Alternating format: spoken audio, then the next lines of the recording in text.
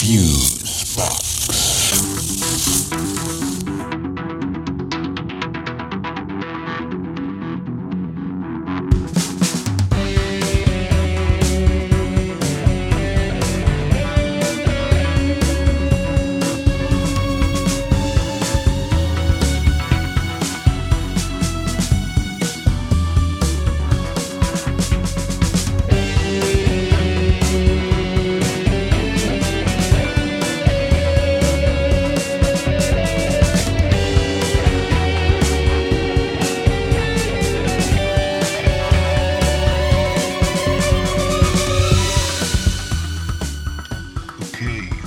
FuseBox number 4, The Fifth Wall.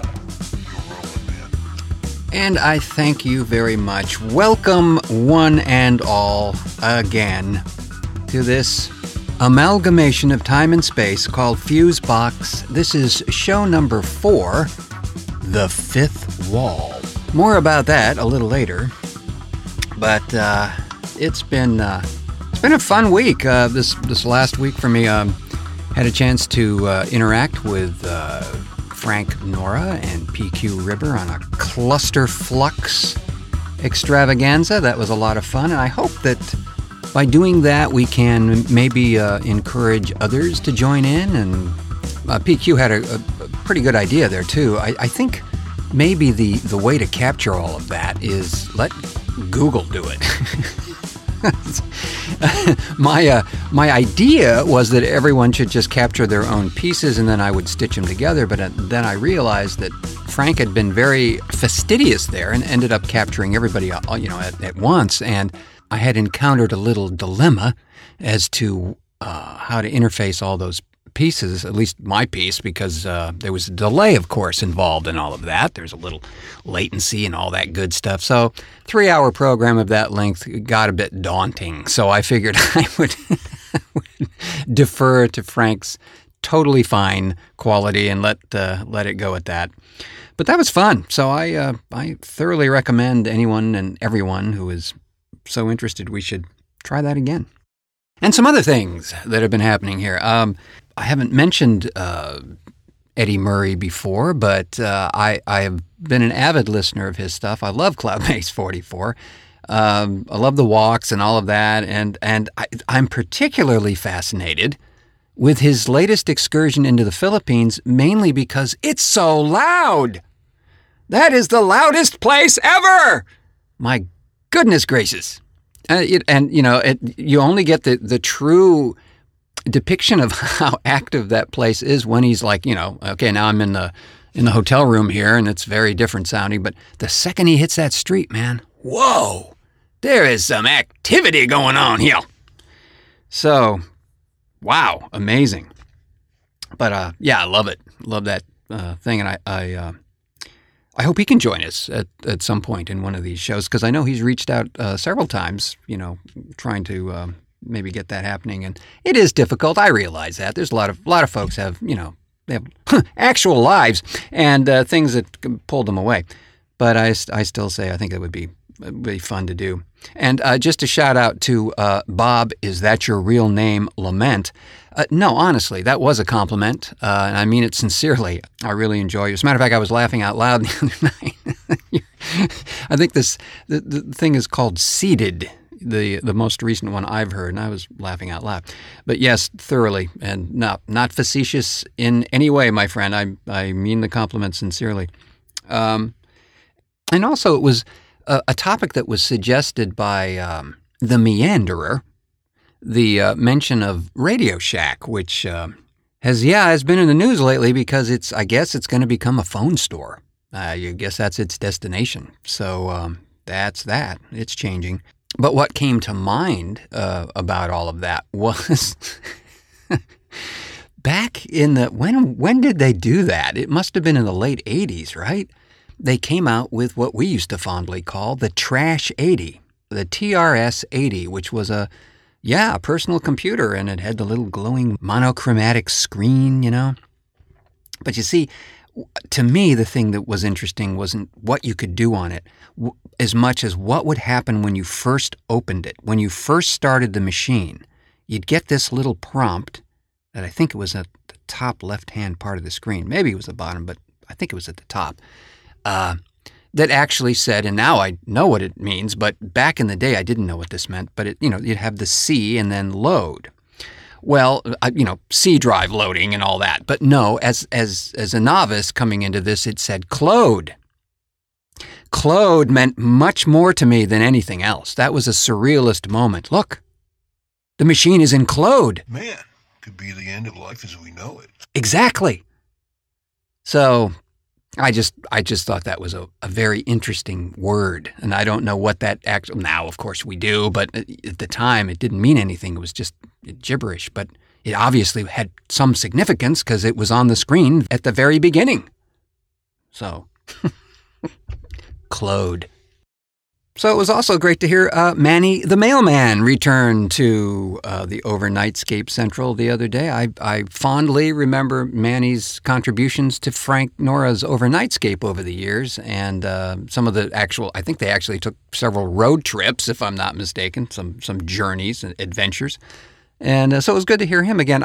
He too, I kind of hope find the time to maybe join us on one of these cluster fluxes in some capacity. I think it would be great because there's just so many terrific folks on the network here. It would be nice to kind of chew the proverbial internet fat.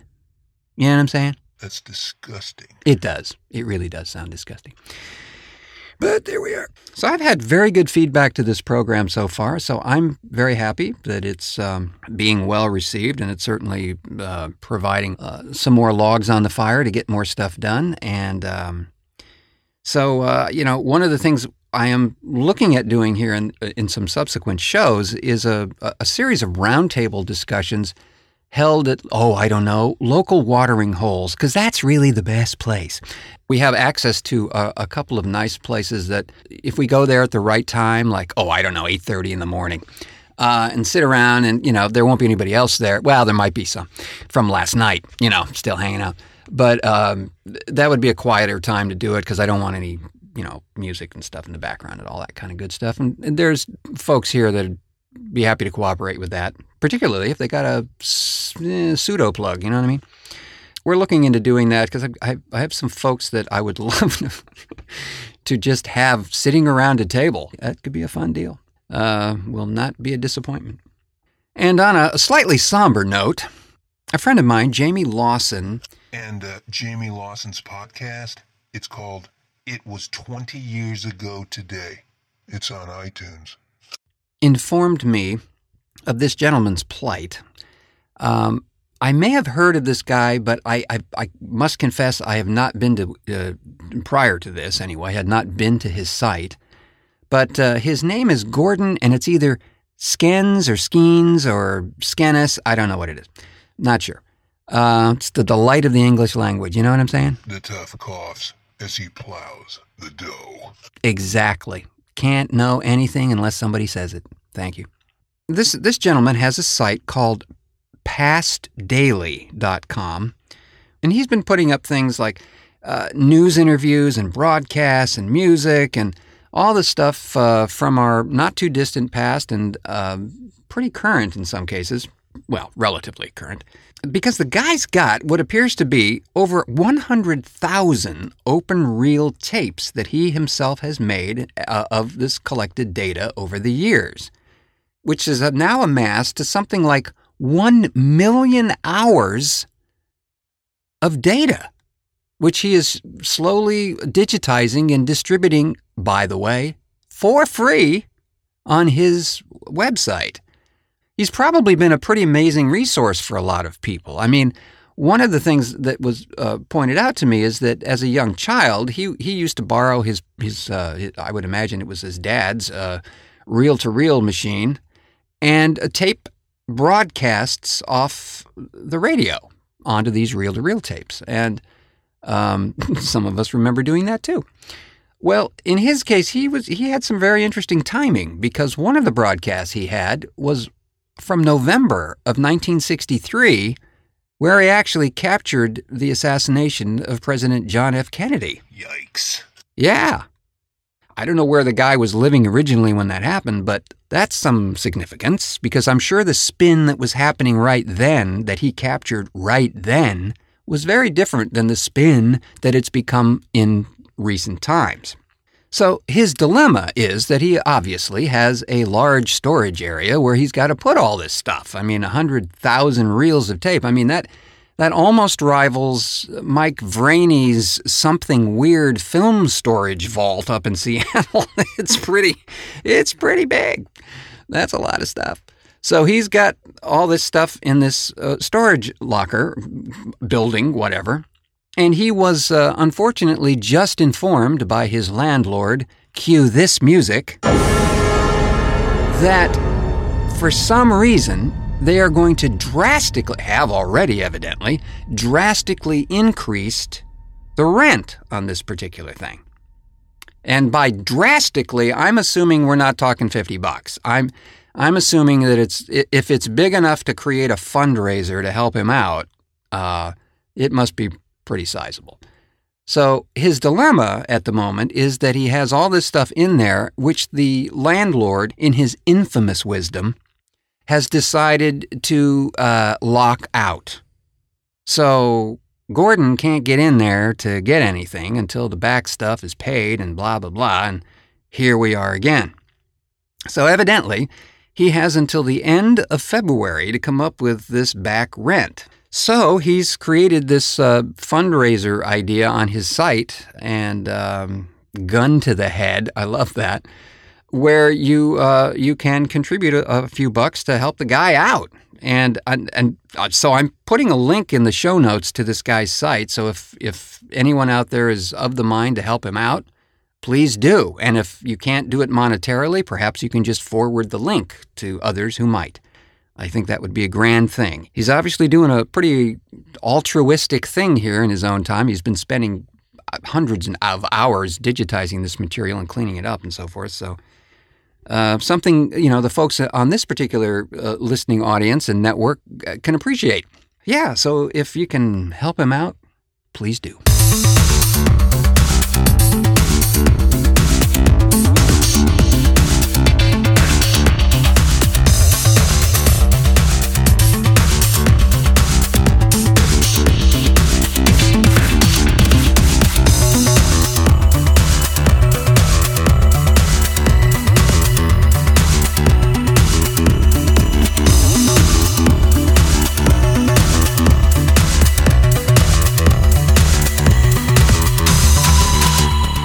So a wee bit of Vic and Sade update here for those who are still following the saga of this particular new production of Vic and Sade.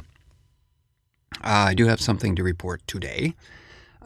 We have scheduled auditions now to take place shortly for all of these parts. There's one woman I've had in mind for Sade from the very beginning, and I think she's pretty much got that locked in. The other two characters involved in the script that we're doing, there are so many people who could do this that it's really going to be hard. So what we've decided is to kind of throw the door open to the folks that we know and see who brings something cool to it. Because this will be done, ladies and gentlemen, the old-fashioned way. We're going to have everybody in the same room. I know that's shocking, but yes, they will be in the same room at the same time. Doing this. I'm laughing because, in my particular history, doing the radio shows that I've produced over the years, there were very few times we had more than two people in the room. The only caveat was, yes, they had to be recorded in the same room, but not at the same time. So, yeah, there's that. And I've had fairly good luck with that over the years, but for something like this, where the chemistry is so critical and it's so apparent that dynamic that was created in this show in the original format, yeah, we want to preserve that. And again, if you're not familiar with this, I would direct you to, once again, Milt, it's vicandsade.blogspot.com. Thank you. Where Jimbo has created an amazing resource of material about this program. I was just poking around in there the other day, actually, and came across this bit of trivia regarding the popularity of this program, and I think it was either 1938 or 1942, where it was voted the most popular radio show, period. There were like 7 million people tuned into this thing at one time. It just mystifies me. It's like, if I didn't know better, I'd swear it was one of Frank Nora's peps. Past editing paranoia. How did I miss this? Oh, well, whatever. So, yeah, we are moving forward with that, and I hope to have further information on that as it develops. I'm looking forward to it because we have a delightful crew to pick from, and they are all eager to do it. So I'm very excited about this. And again, that's part of the reason why I didn't really throw this out to the whole community here is that we really need you to be here. Now, if you want to fly in, it's fine. But yeah, that'll be sweet. It's just about being able to control the audio quality of this thing because, that's that. I'm sorry, I'm guilty there. I really want to make sure this thing sounds as good as possible. And when it's recorded in a method that's popular these days where you really can't control that because people are in different cities and they got different ambient levels and all that stuff. We're not going to do that. We're going to go back to the old school and put everybody in a room and do it the way they used to and see if we can. I doubt we're going to create their magic, but we will certainly create some of our own. And now a message from the Sunnydale Nursing Home. And by the way, if you have your Terry Gilliam hat, put it on now. Meanwhile, at the Sunnydale Nursing Home.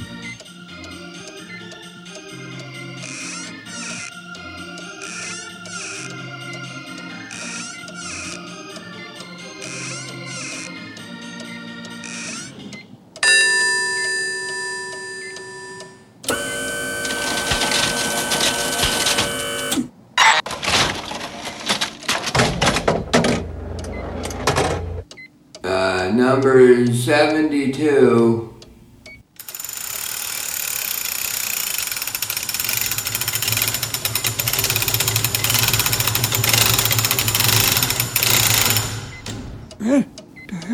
What is that? Oh, you don't really want to. Oh no.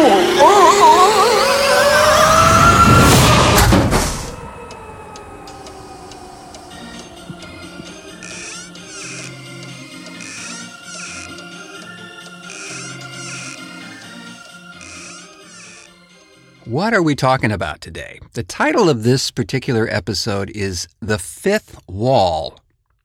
Now, you know the theory about the fourth wall. In theatrical terms, that's where the actors and everyone on stage or in the movie or wherever, even in the radio, access the audience and know you're there and know you're part of it too.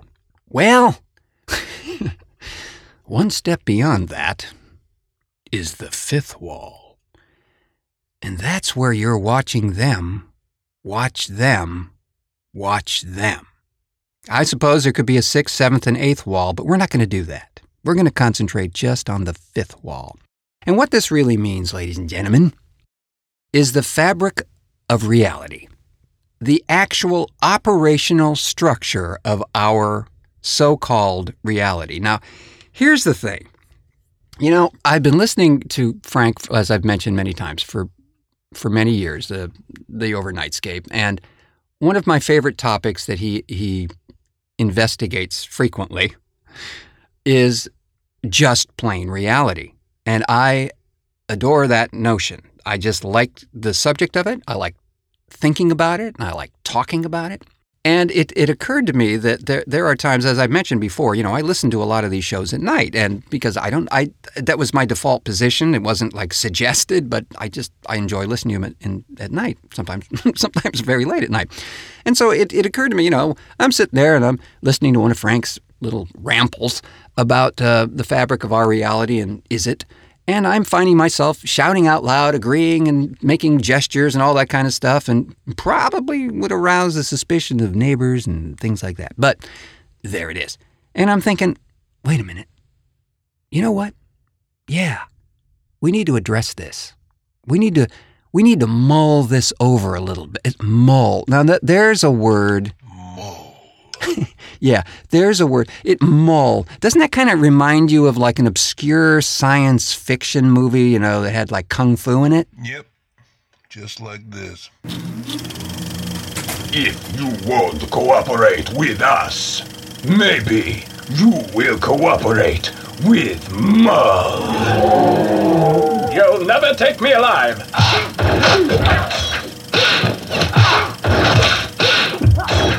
Yeah, like that. As I've been mulling it over, I've been thinking, well, I think I'd like to address this a little bit. Just get the party started here. I have a fondness for lifting up the seams in this particular notion. Oh, no, not that trick again. Not that trick again. No, really. I think this is a perfect venue for this kind of discussion and demonstration. I really do. You don't remember what happened the last time? Yeah, I know. I know what happened, but all right. So what Milt's talking about and is getting a little paranoid about is that the last time we did this, all right, it's over here. Here, it's in the jar here. All right, this thing right here. Yeah, this is an aquatic prairie squid. Now, the deal with this is that the last time we did what we're about to do... Frapping crazy, man. I know, okay? Chill. The last time we did what we're about to do, this thing came through.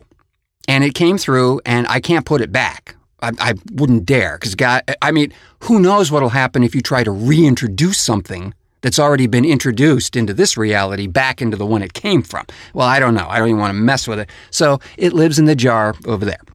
When I was a kid, I always thought about, the onion skin idea. What if this thing we're living in is really just a very thin veil hiding a reality beyond that one? And so, as any curious kid did, I went down, and you can try this at home. You can go ahead and do it. As a matter of fact, I would urge you to do it. Let's do it. Right down here at the baseboards, if you look at the little corner down there, you've all got one. Now, and I'm just gonna do this because it's much easier. If you just right down here at the very base of the floor, there's a little tab, and if you pull like this, see, there you go. See, there. Now this is central processing, but this is only central processing at this layer. There's another one beyond this, but right here, this is the layer right adjacent to us, maybe even a little up. It's like that elevator that gets stuck between floors. Okay, so this is that place right there. See what's going on here? There's all this, and now in here, these things here, this, I have no idea what that is. But I know that it sparkles and it kind of smells. And I'm not sure what that does, but you don't want to take that out. You actually don't want to take any of this out of there. You just leave that and look at it because it's fascinating, I think. So, I've had this theory for a long time, and I'm not joking about this. I'm not even joking about that. But I've had this theory for a long time that every time we go to sleep, all bets are off. What do I mean by that? What I mean is everything gets reset. Now, there was a film that addressed this, a couple of them actually, in recent times, Dark City, and there was even a Soderbergh film called Kafka that sort of flirted with this idea. But the notion that when we go to sleep, we unplug from this reality, and that things get jumbled up, and that when we awaken, we may be reintroduced into an alternate timeline. We may even be introduced into a shuffled timeline where things are just slightly different. I think Gerald McQueen, my writing partner, once told me about a story where that actually happens to someone. His world becomes extremely absurd, where people are wearing iguanas on their shoulders and all that kind of stuff, and that's considered normal because he got offset. His reality plane got shifted slightly, and they got introduced into this entirely bizarre place. Well, I just wonder about that. I just wonder. And here's another thing. We talked about Frank Nora's theory about PEPs, past editing paranoia. We talked about that. I just want to add something that happened to me just 2 days ago, and again, totally real. You know how we can get involved in things. We look at the clock, it's 4 p.m. We look at the clock again, it's 7:30. It's because we've been really massively involved in whatever it is we're doing. I mean, it can happen to anyone. It does happen to everybody. Well, I had a weird thing happen the other day. I'm working down here, and I look at the clock, and it's like 9:52. I take about as much time as it takes, to move a piece of paper from one area to the next, and I look back at the clock, and now it's 9:55. Now, it didn't take me 2 minutes to move that paper, and I know for a fact that I wasn't distracted by anything else because it was literally like that fast. 2 minutes had skipped. And I don't know where it went. I have no idea. But it was clear to me that it did. It wasn't like, oh, well, you just saw the numbers wrong. They were just, No. Something got excised. 2 minutes got pulled out. Now, to play into some stuff that Frank has said, that sometimes things may have happened in that 2 minutes that were so egregiously bizarre, they had to redress the timeline for me. So I got reintroduced back in 2 minutes later. I'm not sure. I don't know. But I'm willing to believe that as sure as anything else. It's just a creepy feeling. And that whole day was like you had one square wheel. Like things were not quite aligned correctly. You were sort of bouncing along and it wasn't really locking up. Very peculiar. That, honestly, is the first time that's ever happened. I have witnessed things that look like frames missing in your timeline, where it looks like somebody's just made a little cut right there, and things just sort of resettle, and I don't know what that is, But I don't know what any of this is, because I got this guy. So I'm just saying that things are not what they seem, and I think that's the direction that we need to examine here.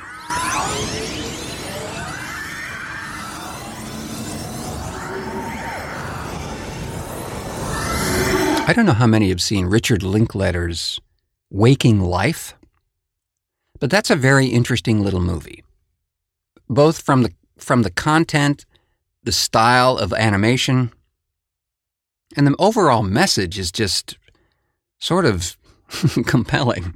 It's a very interesting little piece, and even though you may have seen the ending coming when you start this film, it's not really about that. It's about that whole experience and what things feel like in a dream state. I don't want to do any spoilers here, but they do address a concept in there that's very interesting. And I don't know how many have had this experience. I think there may be one or two out there who have actually experienced this. I know I have. It's called lucid dreaming. It's where you are actually totally consciously aware that you're dreaming and you're controlling the action of your dream. When you do that, very interesting things happen. I think what it does is at least what it did for me was sort of re-clue me into what is the actual difference between the experience I'm having right now in this, quote, dream state, and the experience I'm having right now talking to you on this microphone. Sadly, not very much. The difference being that we can't quite affect the reality in the same way as we do in the lucid dreaming state. Things morph continuously. But one of the things that was brought out in the Waking Life film was that when you're in the lucid dreaming state, try to look at numbers. Try to turn on and off a light switch, and you will find some very interesting things happening. First of all, there are no numbers that stabilize. Everything is sort of in constant flux. Light switches don't function. But what does happen is actually anything you think about. That's a very interesting process. And, there are those folks out there right now that tell you that process works every bit as accurately in this world as it does in the dream world. And although I have no experience of that, actually, it might as well be. I suppose it's another layer of discipline and mental exercise in order to get to that place. But I am very interested in this whole idea because the lucid state and this particular state we call waking life does seem to have a lot in common. And every once in a while, very weird things happen. I think the author, Philip K. Dick, he kind of explored a lot of this, particularly in his later years. I think he actually became obsessed by it. in the sense that he was feeling that he was getting information from someplace other than his own inner mind. Somewhere, something was being beamed to him. And so much of what he wrote kind of dovetails into this whole concept. And it's an interesting notion, and I can't say that it is or it isn't. All I know is what I personally experience. And there have been many times, and I think probably for many of us, where there have been things that have happened, that little thing you see out of the corner of your eye that skittles across the floor. You don't know really what it was. You look back and it's not your cat. You know what I mean? That stuff. The thing that looked like a thing and then you looked at it again and it was another thing. It's almost as if central processing wasn't working quite quick enough to make that telephone pole not look like some sort of monkey with a trunk. You know what I'm saying? That stuff. I don't know. It makes it a very interesting place to live. It really, really does. There's much about this that is curious and outside typical definition. Like this piece. How's that for a segue? Masterful, Mr. Radio. Oh, goodness. Well, this is a good place for this. This is a great place for this. A few years ago, we started a series called Moods of Chen, which are very much little mind puzzles for you in your ears. And this one, you just have to kind of take the ride, folks. Nothing is there to be that literal. There is a storyline, I promise you. But it's kind of for you to unpack. And thankfully, this is the sort of medium that you might want to return back to this one to do further unpacking. It's very cool. It's called Domino.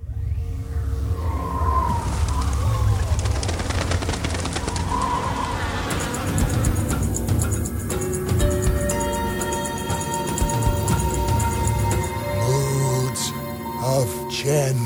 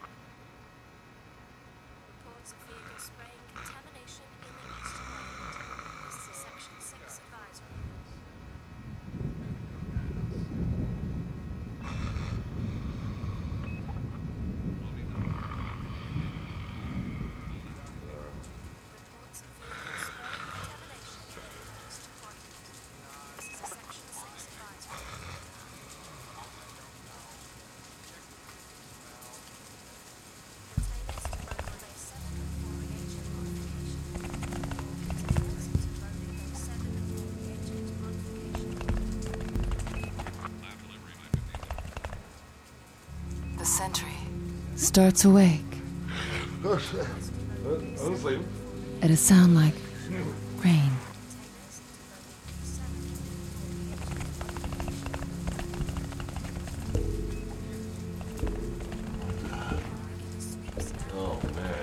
To find the monitors opaque. What the hell these things are doing? What the hell is going on here? Oh my god.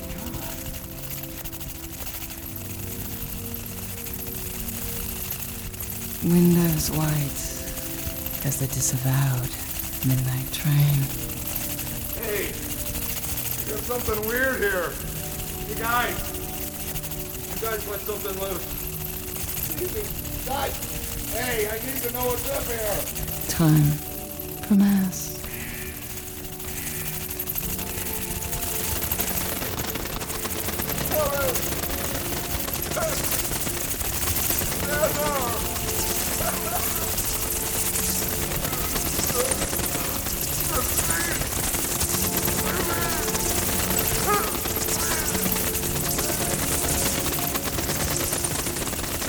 Giant ash-gray wings, blotting out lights and walls and glass.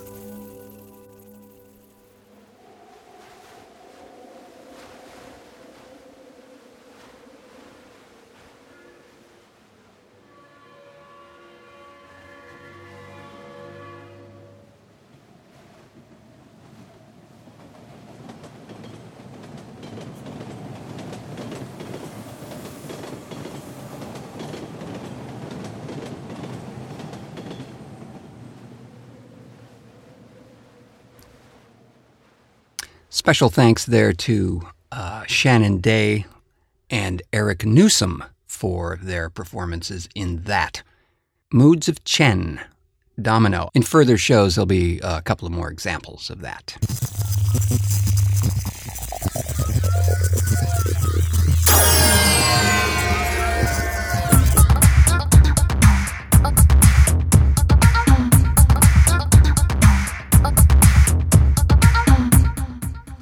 So really, I think it's just healthy to question our reality.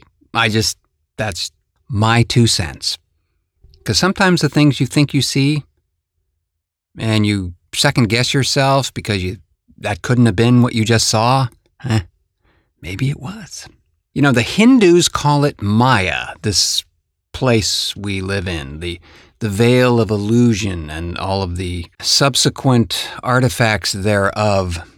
And I think there's a lot to be said for that. And again, Frank, in his infinite wisdom there, has in fact touched on this too, this thing known as solipsism. The thought that this might be our singular ride and that maybe everybody else in our ride is either an illusion or a construct of some kind. And I would extrapolate that one further by saying, if that's true, what's really going on is the people in our lives, they really do exist, but they don't exist in our lives. They exist in another life that's existing in the same bubble, having the same sort of thing. So we actually may be people in their lives that are very different from who we are in our own. Oh, okay, here we go. Yeah, I know, but that's just a fun thought to think about.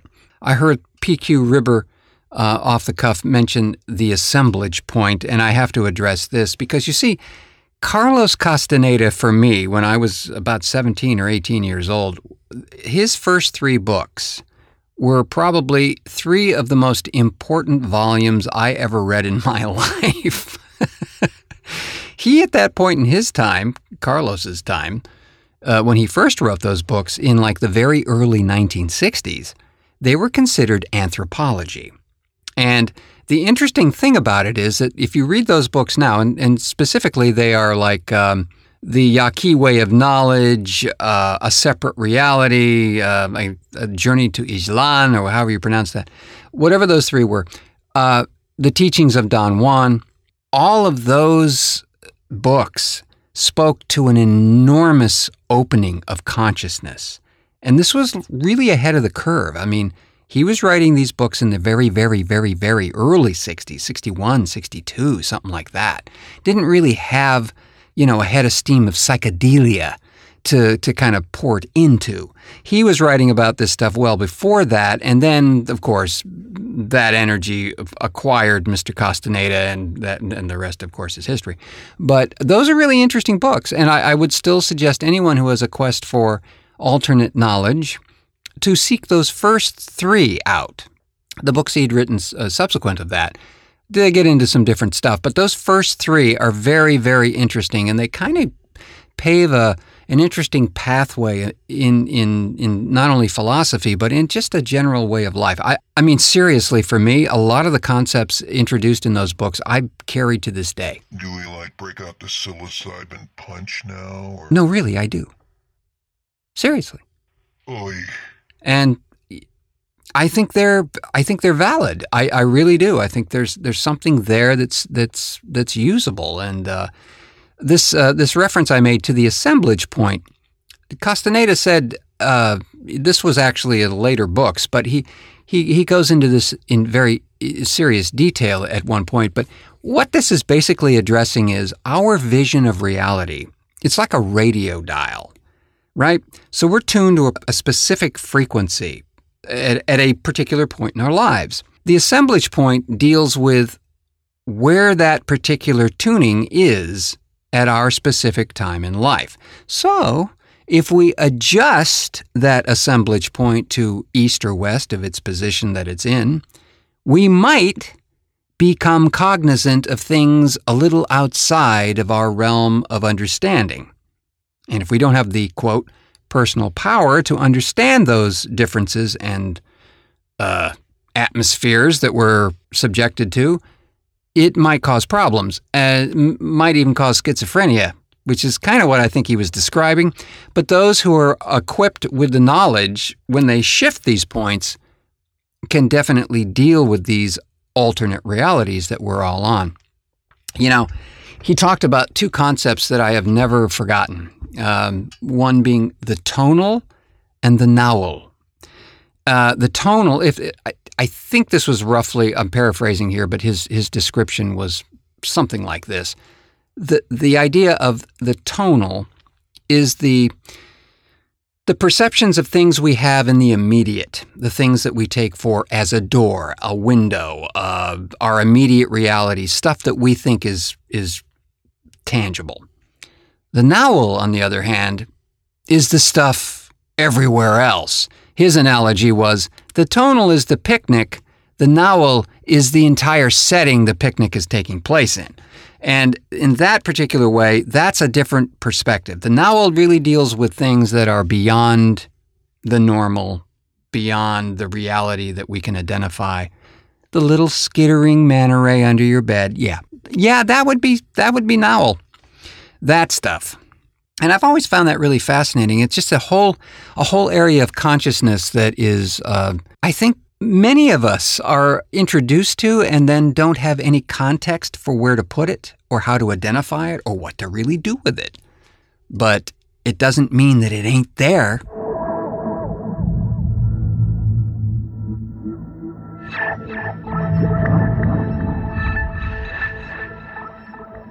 There was a book published by Philip and Phyllis Morrison.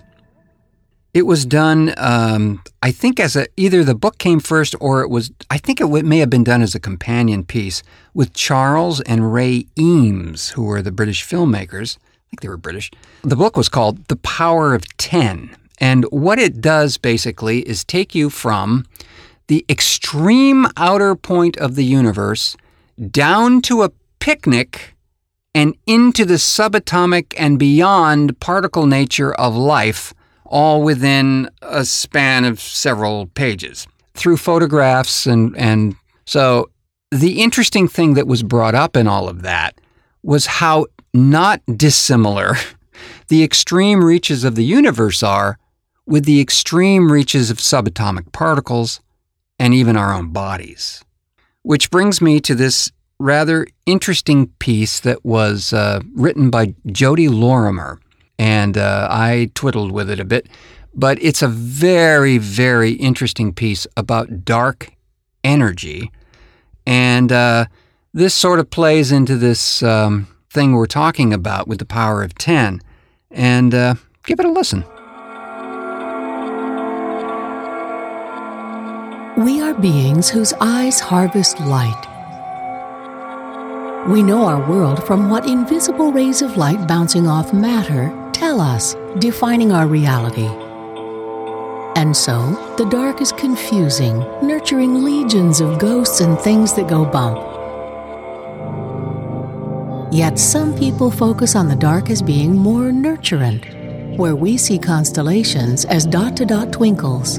The Mayans saw the dark spaces in between the light, forming sacred llamas and snakes. We ponder the night sky and are dazzled and uplifted by the billions of stars we see. But if you total up all the stars and all the galaxies in the sky, they add up to only 5% of the observable universe. 27% is made up of dark matter, and 68% is made up of the mysterious phenomenon called dark energy that only reveals itself to us as a phantom effect on the light we can see in the spinning stars. So empty space is not empty. It's full of darkness, the nature of which is utterly strange to us. And we see now that despite gravity, the stars are expanding further and further away from each other. Now, galaxies would never have formed in the first place if gravity had not been created by dark matter in the beginning, gathering the glittering primordial materials together like a great cosmic spider spinning its web. Dark matter particles are so commonplace that billions pass through humans every second, yet we don't know much about it. We are limited by our vision. Our light harvesting must be attuned to the darkness, the ultimate dark. And so, we build receivers for the darkness as delicate as crystal eggs, clustered together like an involved seed, and bury them miles underground in abandoned mines, waiting for a spark of light to be generated by a particle of dark matter, finding its way all those miles under the surface of the earth to strike a crystal surface we have put there. Dark matter, we know, pulls things together. Dark energy that makes up most of the cosmos drives them apart. But we don't know why. There is a photograph capturing the scaffolding of space, the web of dark matter that lured galaxies into place.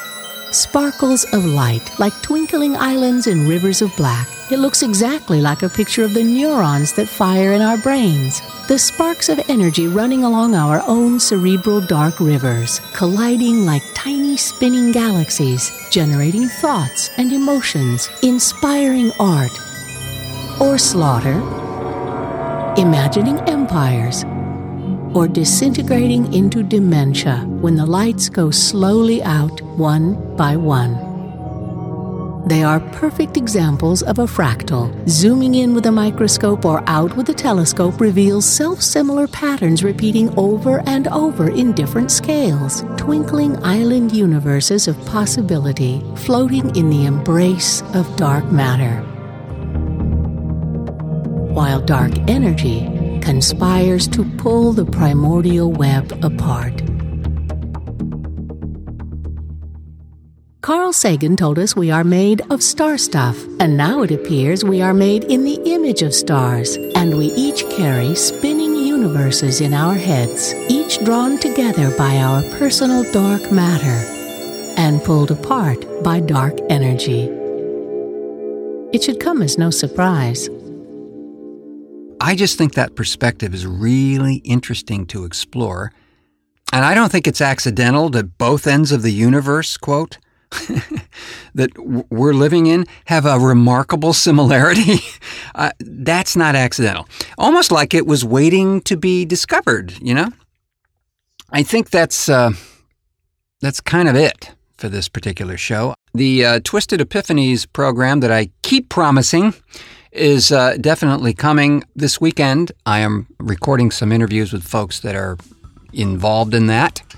And we'll begin that process, and it's one I hope you enjoy. And I hope you have enjoyed this rather bizarre, cerebral exploration of otherness. And I promise I'm not going to stop.